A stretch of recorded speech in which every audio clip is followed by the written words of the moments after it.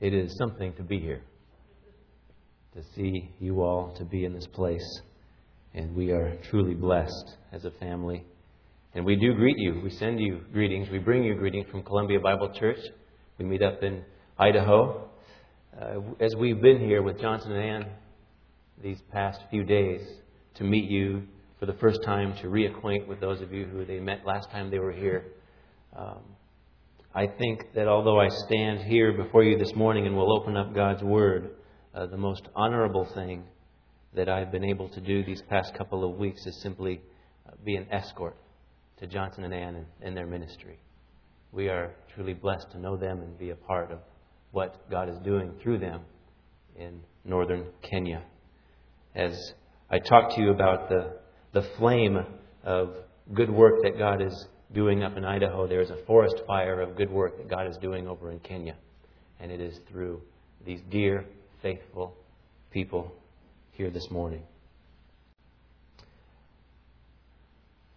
I tried twice to weave together an update on the ministry with Columbia Bible Church with a sermon.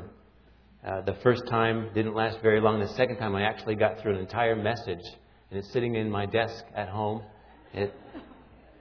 I was talking to Bernie last night and explaining my dilemma, and he said, it sounds kind of like what some people describe a sofa bed being.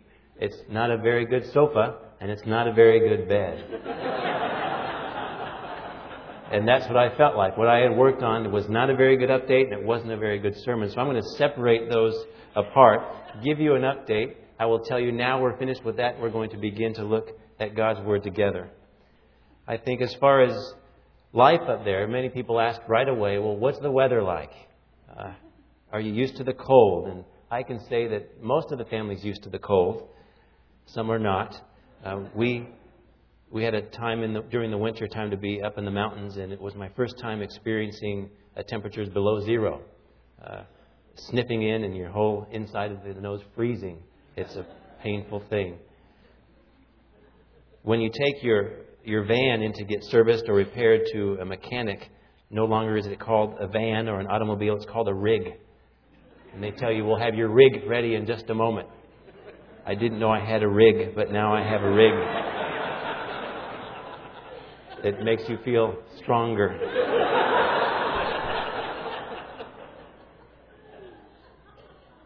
One morning, a policeman knocked at our door, and I had no reason to believe why he would be there at the door, and I was a little bit fearful as I opened it up, and he asked me this question, which I never got asked ever in California.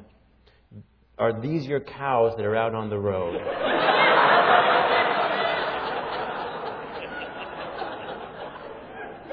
We don't have any cows.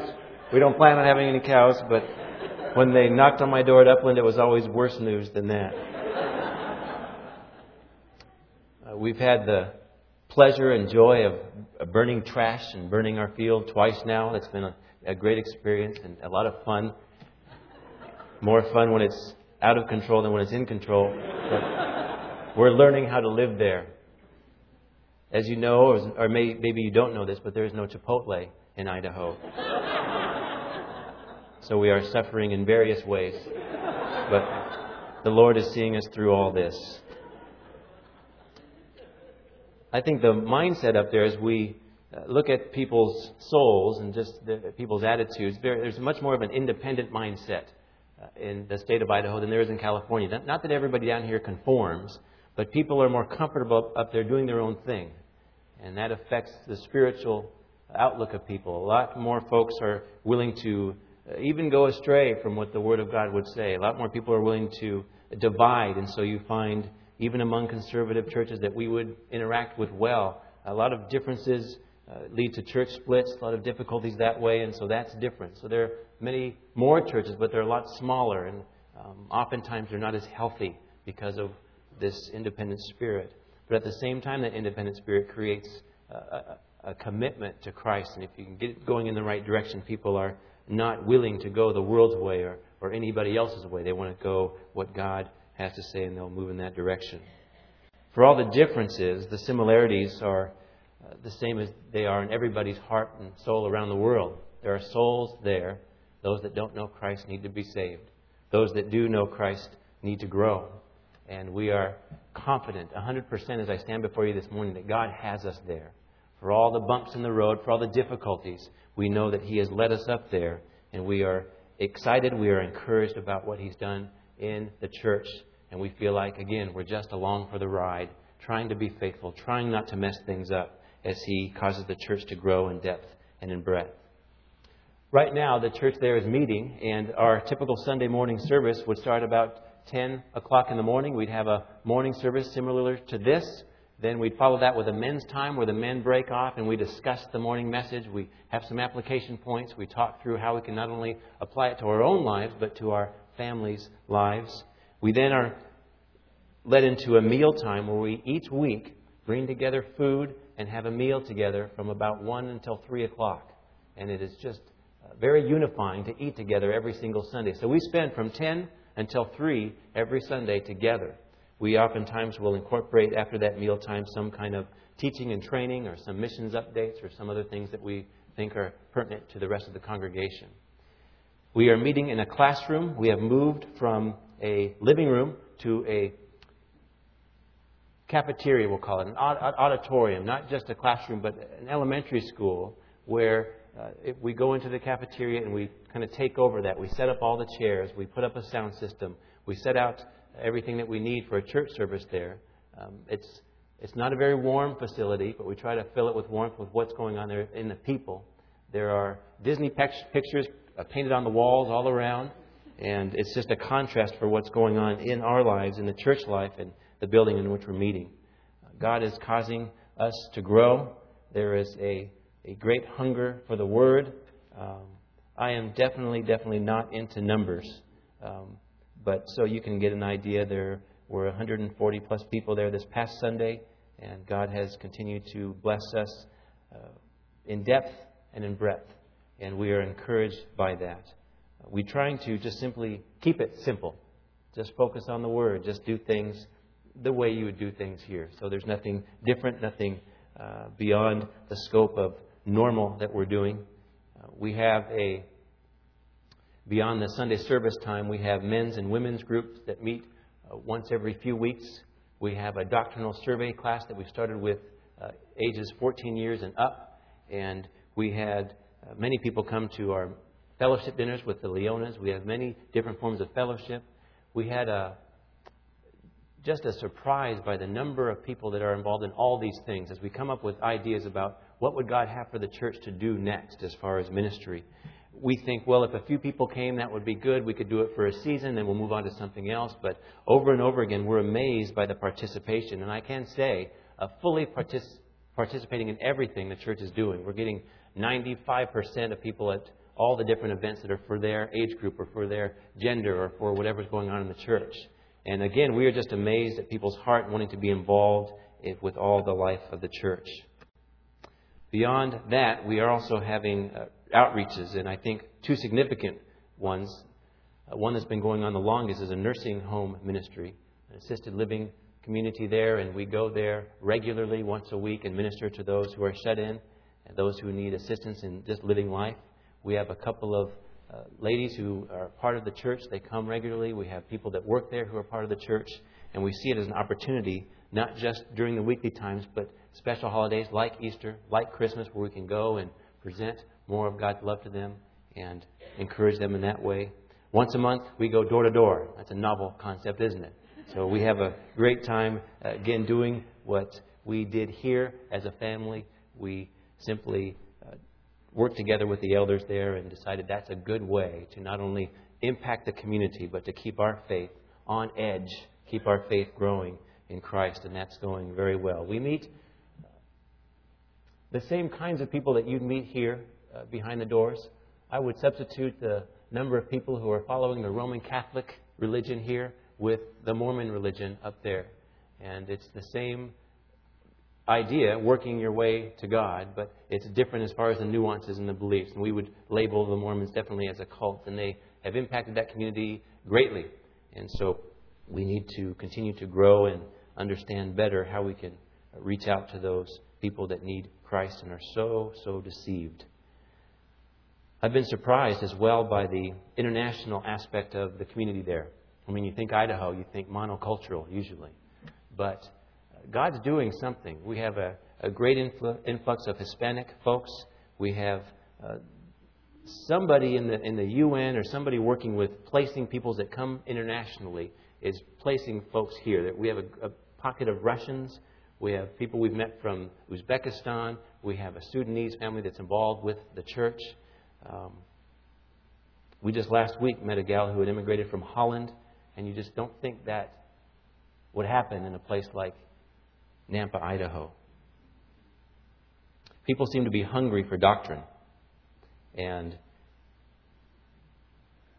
it's an opportunity not just to feed them that already know, but people with that hunger have different perspectives. And so the doctrinal unity that you share here, we are working on moving in that direction. Not that we want to be uniform, but we want to understand what the Scripture teaches in all aspects of theology and doctrine and what it teaches how to live, and then bring that together and then move forward together. We have people from various doctrinal perspectives, but they're hungry, not just for the Word. And I think I can say this safely. They're hungry for a healthy church. And God has allowed us to be that. He's given us great elders to work alongside of. Even the difficult times that we've worked through, we've seen just great unity among the leadership of the church and great unity among the body as well. We've had counseling opportunities, many opportunities to do so many different kinds of ministry, and we are just encouraged. And we know it is at least in part because of your prayers.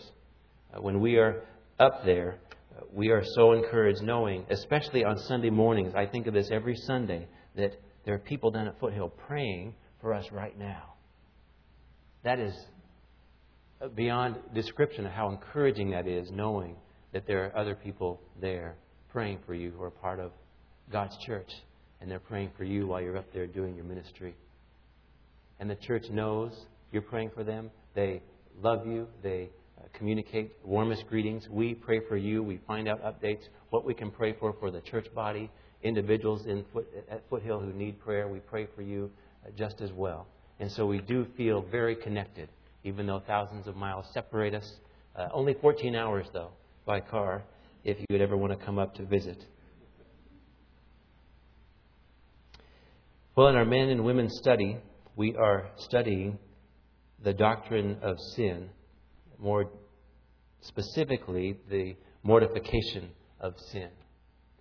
And that is a fancy word for the putting to death of sin in our lives. And you might think, why are you studying that?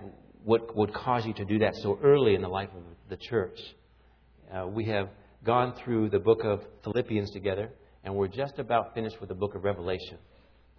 And as I looked at the greatness of Christ in the book of Revelation, I was thinking with the other elders and other people in the church, what could we look at next? And we decided to take a step of faith and simply gather together and move through this book called The Mortification of Sin by a Puritan author named John Owen.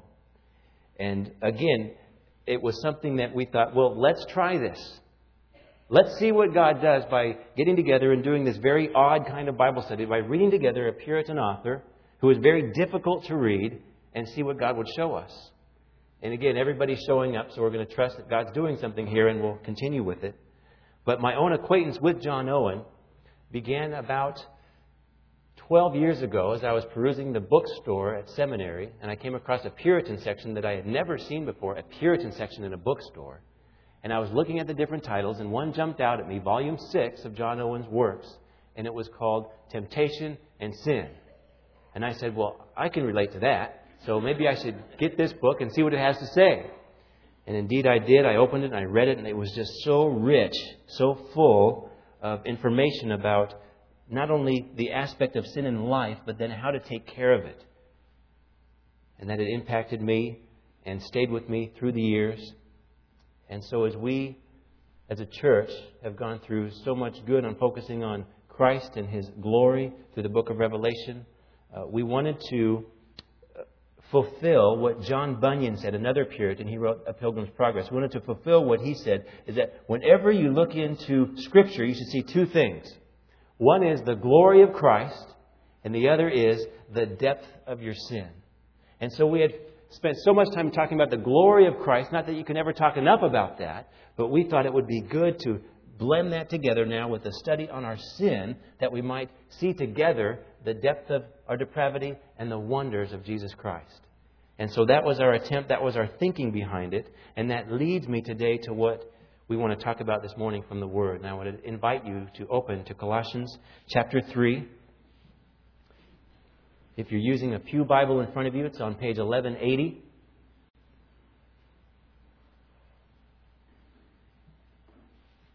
And as we find our way there, I would ask you to bow your heads and pray with me.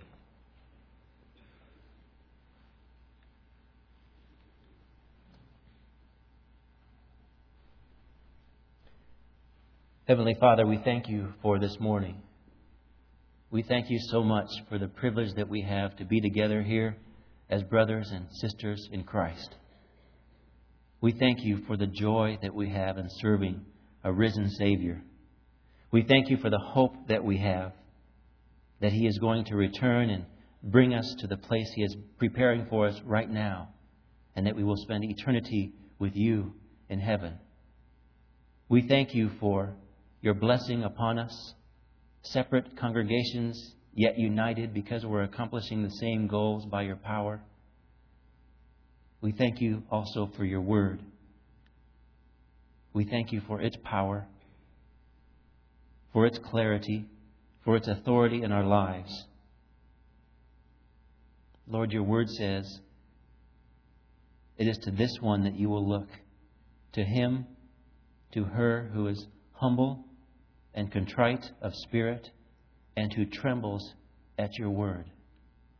And I pray this morning as we look into your word that we wouldn't be content with being entertained or taught intellectually, but that we would hear your word, we would read your word for what it is, and we would tremble at it. We would understand the weight of these words on these pages in our Bibles, and we would be eager to apply them, to understand them, to make them part of who we are as your children. We thank you that we have this time together, and we pray that you would cause us by your Spirit to make the most of it for your glory. And we pray these things in the only name that we can come to you. That is Jesus Christ, our Lord and our Savior. Amen. Colossians chapter 3 and verse 5. Let's start at verse 1 and read together just through the first half of verse 5. The Apostle Paul writes, "If then you have been raised up with Christ, keep seeking the things above where Christ is, seated at the right hand of God. Set your mind on the things above, not on the things that are on earth. For you have died, and your life is hidden with Christ in God. When Christ, who is our life, is revealed, then you also will be revealed with Him in glory. Therefore, put to death the members which are upon the earth." This morning I'd like us to focus in, to hone in on those first words of verse 5. Therefore, put to death the members which are upon the earth. I want to understand together what those mean. I want to be able to understand how we can apply those to our lives so that we can fulfill the command that's given to us here in the first half of verse 5. We'll go through it and we'll see together that, first of all, that there is a mortal enemy. And that enemy seeks to destroy us. We'll see as well there is a God-given strategy about how to handle that enemy. Then we'll see that there is an indispensable duty about applying that God-given strategy to our lives, putting it into practice. And finally, the best news of all, there is a supernatural provision given to each one of you who have called upon the name of Christ for salvation, that you can fight against this enemy. Let's look first at our mortal enemy. Look again at verse 5. Therefore, put to death the members which are upon the earth. We are told we are to be putting something to death, and what I want to answer here is, what are we supposed to be killing? What's going on around us or in us that we're supposed to be putting to death? What are we supposed to be defeating that is labeled here as an enemy. I think that as Christians, as we look at the Scripture and compare all the details it gives to you and to me about what a Christian is, what a mature follower of Christ looks like, and then we look at our own lives, we see the disparity between the Bible and our own lives. And that causes us to know that there's something wrong here. There's something out of place. We have the desire to live holy, but something is holding us back. Something is keeping us from fully following after God with all of the desires of our heart, every moment of every day like we want to. As Christians as well, knowing that there is an enemy, we can aim our guns in the wrong direction. We know there's something, but if we don't let the Scripture inform us of what that something is, we are shooting in the wrong direction and not applying what God is telling us to do here. Some of us would point at the past and say, you know what? The reason I can't fulfill what God says in the Scripture is because of my past. You don't understand all the difficulties I've had growing up. All the people around me, all the things that happened to me, all the things that I fell into. My past is the reason that I can't fulfill this requirement of living a holy life. Others would say, well, it's not my past, but it's society. You see, the area in which I grew up. Yeah, I maybe had a good family and I myself was okay, but it's the society around me. It's dragging me down. And so we aim our guns where? At society. Saying if I could just eliminate society from my life, then I could live a holy life for Jesus Christ. Others might say, no, it's the spiritual realm. The devil makes me do these things. And I'm not here to minimize the spiritual warfare, the battles that go on in all of our lives. It's constantly around us. But that's not where our guns are supposed to be aimed.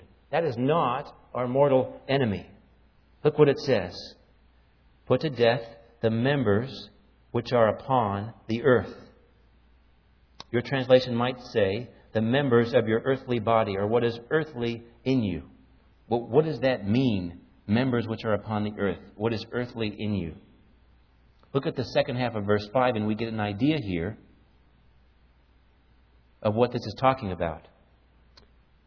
Paul says immorality, impurity, passion, evil desire, greed, which amounts to idolatry. Another list of evil deeds tied into the same concept is found in Galatians 5:19 through 21, talking about sinful actions that we are to be disposing of in our own lives. And so the fact that there are items here listed out as specific sins, this tells us that this is not talking about the members of your body that you can see. It's not talking about putting to death your hands or your feet or your eyes or your mouth.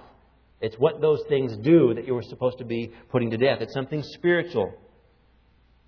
Flip over to Galatians 5:17.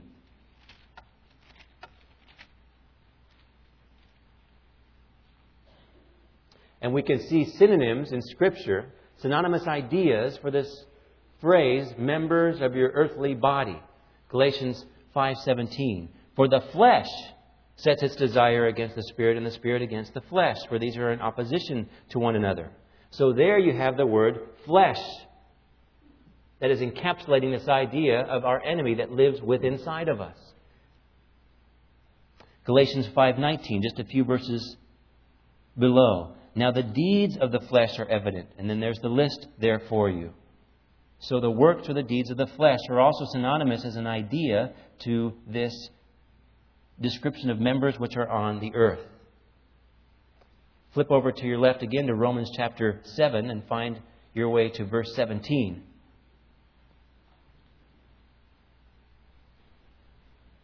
This is perhaps the fullest description of this indwelling entity in each one of us that we are to be killing. The Apostle Paul says in Romans 7:17, so now, no longer am I the one doing it, sin, but sin which indwells me. For I know that nothing good dwells in me, that is, in my flesh. For the wishing is present in me, but the doing of good is not. For the good that I wish I do not do, but I practice the very evil that I do not wish. Verse 20. But if I am doing the very thing I do not wish, here's the point, I am no longer the one doing it, but sin which dwells in me. So here he uses in this passage the word sin to describe that entity that indwells in each one of us that causes us to do wrong, to go against what God has commanded in Scripture. So we have now, from different passages, members of our earthly body, the flesh, the works or the deeds of the flesh, and now simply the word sin. And if you put all these together, you have the synonymous idea of an encompassing sinful desire that lives inside of each one of us. We have a proclivity or a penchant or a leaning toward wanting to sin all the time. It's inside of each one of us. In the unbeliever, sin reigns freely. The unbeliever has sin in him, in her, and he just follows it. He obeys it. He does whatever it says. He just moves in that direction. In the believer, sin does not reign, but it is resident in each one of us. It's so easy as Christians to say, okay, I've come to Christ and I shouldn't be having these problems. I've come to Christ and I should be over this. And we're not saying that God doesn't cause you to grow and you become more mature and you conquer sinful areas in life and you become more holy as a Christian. But the surprise comes after we've been walking with Christ for 5, 10, 15, 20, 25 years and we're still wrestling with sin. And we get tired of it. We want to be finished. And we don't know how our own life lines up with what Scripture says. And what we see here now is that the mortal enemy within each one of us is sin. It still exists. It still spiritually lives and breathes in each one of us as followers of Jesus Christ. And it's so dangerous, it's so mortal, because it's not out there. It's right here. It's in us. And it's so deadly. It's a greater enemy than the devil. How do we know that? Spiritual battle is an issue. It is true. We wage war against the spiritual issues of life. Ephesians 6 teaches us.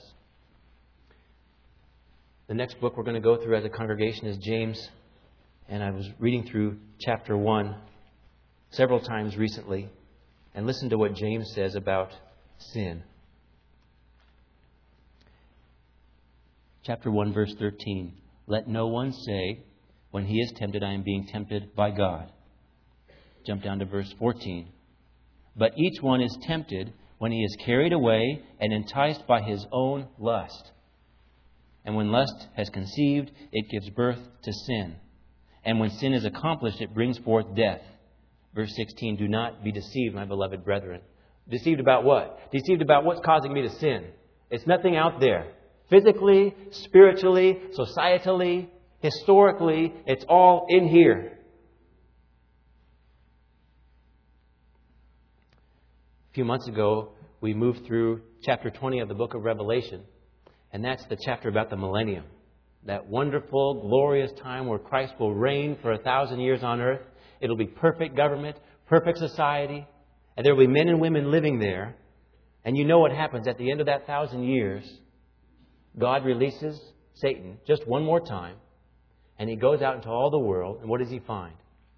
He finds willing hearts who desire to rebel against Christ himself, who's been reigning on earth for 1,000 years. Why can they do that? Because sin still reigns in them. They are eager to rebel against Christ. They're looking for someone just to lead them. And Satan fits the bill perfectly. We have a mortal enemy, and that is sin. Back to Colossians and chapter 3. Let's look at our God-given strategy. What has God told us to do about this? Beginning of verse 5 again. Therefore, put to death the members which are upon the earth. Now, if you have a New American Standard Bible, like I do, the text says, therefore consider the members of your earthly body as dead to, and it goes on and describes the individual aspects of sin there. I think that translation is too passive. That's why in your footnote you have, in the New American Standard, put to death the members which are upon the earth. If you have English Standard, King James, New King James, NIV, and a New Living Translation, any other translation, you have the idea of putting to death or mortifying the sin that's in your life. The verb there is from the Greek word nekrao.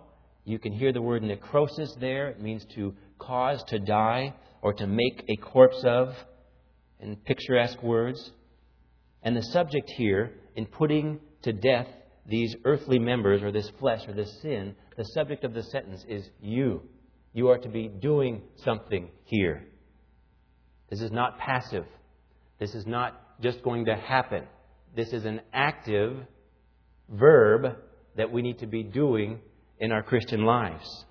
The goal here, the ideal here is not that we just remain passive. We remain idle and we let God do whatever He's going to do in His own time and we're just waiting for Him to do it. There is something that we need to be doing, and that something is putting to death sin. We are to continually repress it, to do violence to it, and to fight against it. And this is not something we can do just once and be finished. This is something you will do in your life continually. As sin raises up, you are called to fight it. As your flesh begins to take more power of your life, you are called to mortify, to kill it, to eliminate it from making you move in any directions in thought or in action. Just as sure as sin is resident in you, it will never die as long as you're living on earth. That's the way God has worked it out. That is His plan. The Apostle Paul himself said of himself after walking with Christ for 20 plus years, "Wretched man that I am." Back in Psalm 51 and verse 3, David said, "For I know my transgressions and my sin is ever before me." It's just a part of life. We've got to understand it's part of who we are. It's part of what we are as mankind. So we can't be surprised by any ongoing battle. And we understand that we are to try to kill it, but it's never going to be killed during our life on earth. We are therefore called to weaken it. Do all that we can to weaken it, not to have the power. If there's an enemy in front of you and you know your goal is to conquer that enemy, to fight against it, but it is in a sense undefeatable, it can't be killed because of the situation in which you're in, you would want to at least weaken it, to do something that is moving in the direction of putting it to death, although it will never fully die on its own. And so we are called to weaken it. We're never finished carrying out this God-given strategy. It's a lifelong assault. It's an ongoing fight. And God says this is how you are to fight it. You are to try to kill it. You are to continue to mortify the flesh.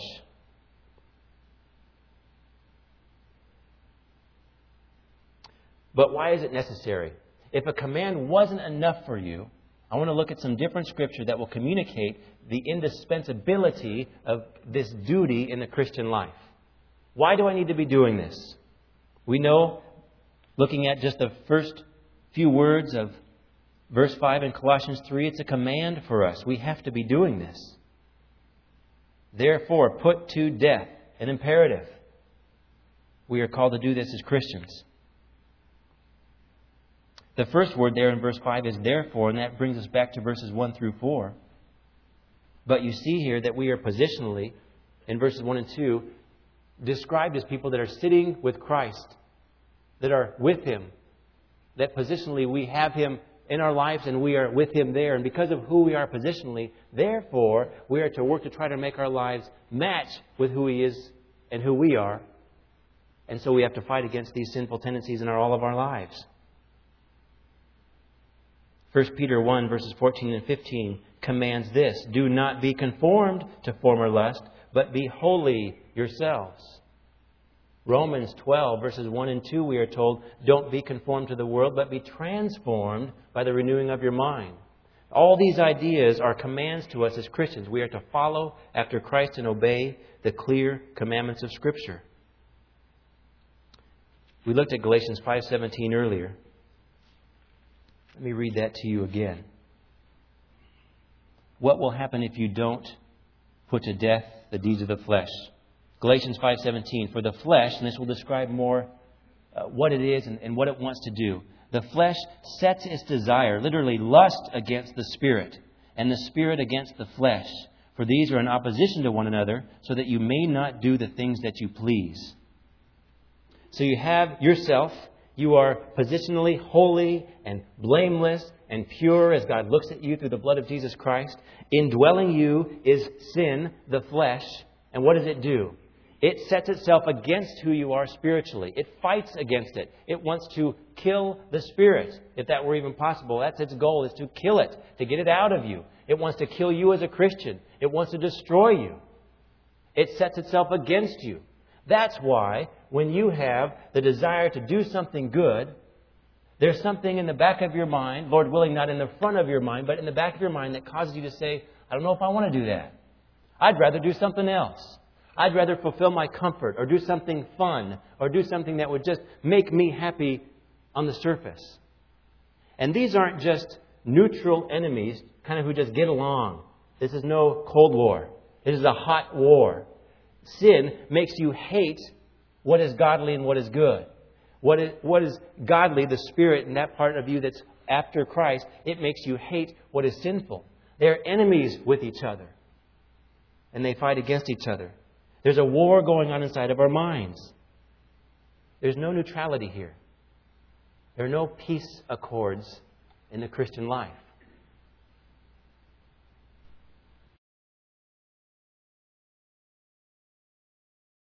In my yard. I'll stay over here. They'll just agree to stay over there, and I'm sure they'll keep their end of the bargain, and they won't come this way. Think if you were try to make peace with disease in your body. I won't fight against it. I won't try to be healthy or take medication. And that cancer just needs to stay where it is, and I'm sure it'll just stay there and won't try to consume my whole body.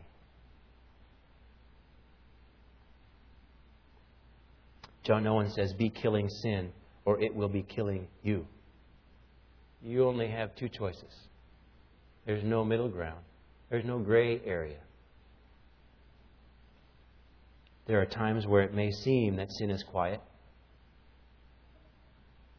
And those times, because you have an enemy indwelling in you, you need to be on highest alert.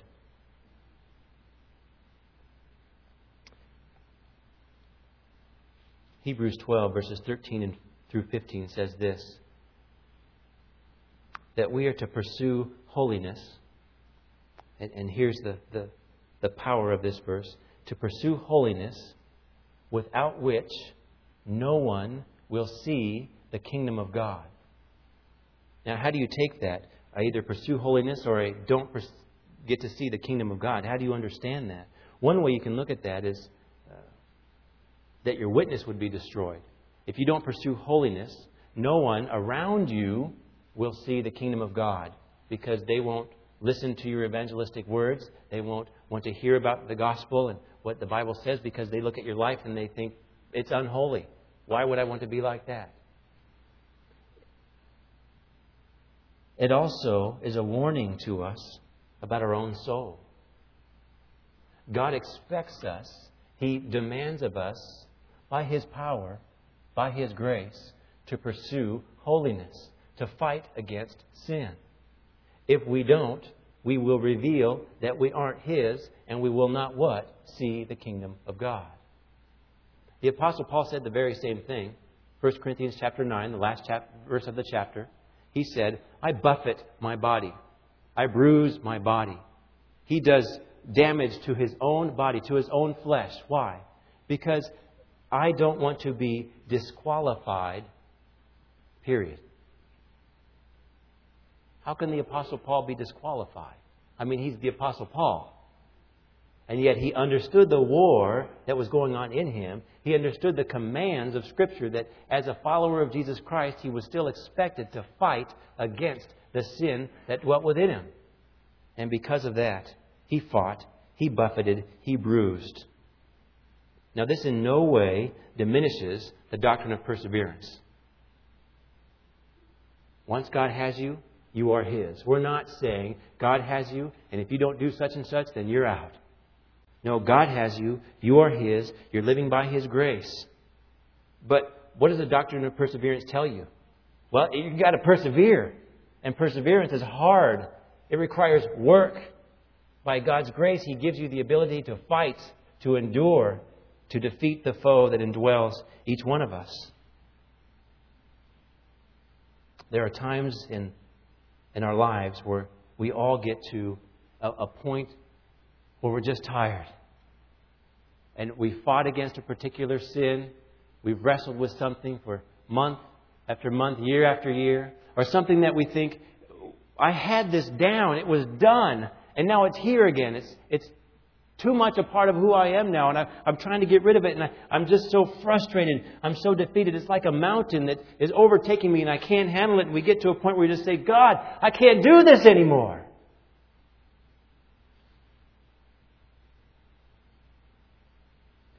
And God says, I know. That's why I sent my Son. Not just to take care of your sin that you committed before you knew Christ, but for all the sin that you commit and will commit after knowing Christ. God's grace is what strengthens us. He says, lean on me. Lean on me and fight. I've got you in my hands and I want you to fight. I am under you, I am over you, I'm working all through you, but you need to fight.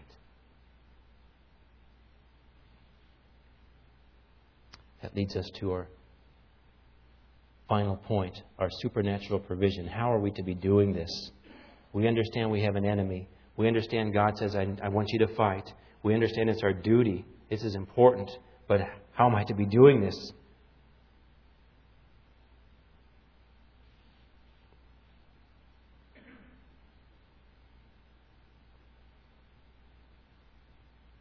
Well, we're to be doing it by the Spirit. Let me just read a few verses to you quickly. Galatians 5:16, we're commanded to walk by the Spirit. Romans 8:13, we are told this. If you are living according to the flesh, you must die. But if by the Spirit you are putting to death the deeds of the flesh, you will live. Again, the power there is the Spirit. John 15, verses 1 through 5, in the vine and the branches passage, Christ says, I am the vine, you are the branches. You need to depend upon me, rely upon me, live or abide in me, and then you can do all things, for apart from me you can do nothing. And so again, you take into account that aspect of what Christ is communicating, what God is communicating in these passages. We are to live by His power, to live by the Spirit's power. Even back in Colossians chapter 3 and verse 3, we are said that to be people who are dead and are hidden with Christ in God. There is a losing of our own life and our own efforts, and God coming in and empowering our efforts. So now don't be theological extremists. It's so easy for us to do this. In Galatians chapter 3 and verse 3, we are told this. Are you so foolish to the Galatians, having begun by the Spirit, are you now being perfected by the flesh? The idea that, okay, I began by the Spirit, I started walking with Christ, and now I need to work and do my own thing in my own power. That's the Galatians' fault. That's their error, and Paul railed on them for that. And that's not what we're saying this morning. But the tendency that we all have is to go to one extreme or the other and say, okay, I'm supposed to live by the Spirit, and that means the Spirit with a capital S and all the power, all the supernatural ability, He comes in me, and I do nothing. I just get to relax, and it's just going to happen. And it's going to be so exciting as God grows me, and I just sit back, and it's going to be wonderful. And then on the other side, there are those of you saying, I don't understand the spiritual stuff. I just got to do it. I've got to fight. I've got to bear down. I've got to get up all my energy and fight against it. I've got to make sure I drink well, I eat right, I get enough sleep, and then I'm going to just conquer everything that comes out in my way. It's not either of those. It's the Spirit empowering you to carry out the killing of sin in your life. This fight is not contrary to grace. This fight is a fruit of grace. This is a result of grace in your life. If you're fighting against sin, it's because God is working in you. This is not self-help. This is God dependence. We are simply responding to Him, but we're doing something. Please turn to Philippians chapter 2. This is the last verse I'll have us look at.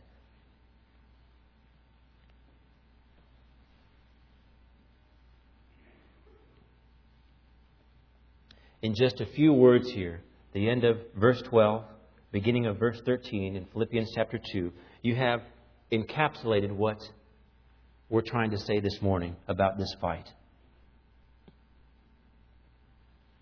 The end of verse 12, starting with work out.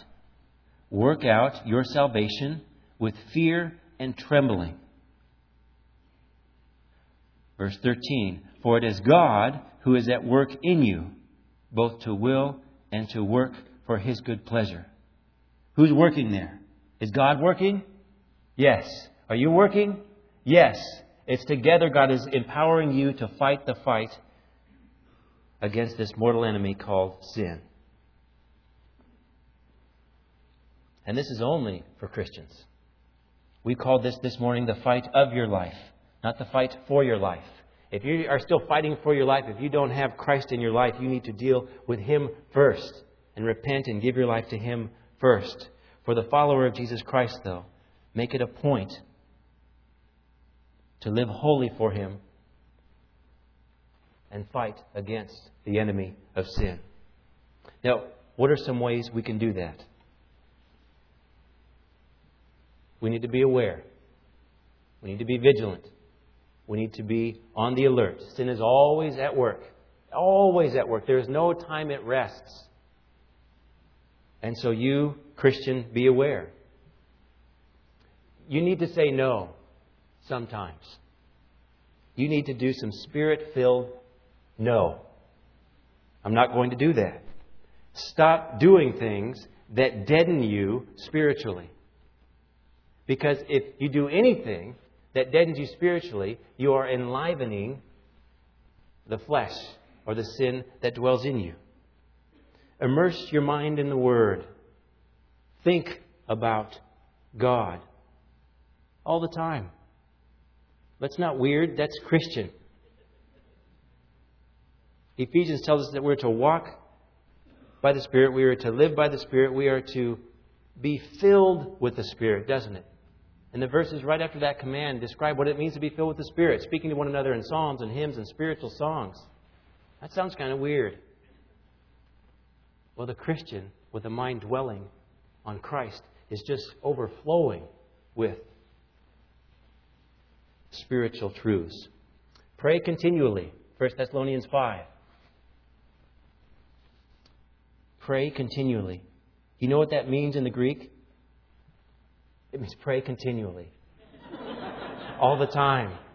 You just pray. You're talking to God all the time. He's just part of your normal life. You interact with Him. You're communing with Him. Finally, obey Scripture. Oh, this is so easy to say, so hard to do. Just do what it says. God will help us. God will help you. God will help me. This is so vital. We find it in so many places in Scripture because, listen, without understanding sin, you will never understand the need for a Savior. And without understanding sin, you have no idea about why you need to fight or what you need to fight or what the Christian life is all about.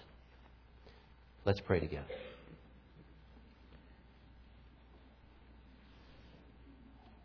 Father, again, we thank You for Your Word. We thank You for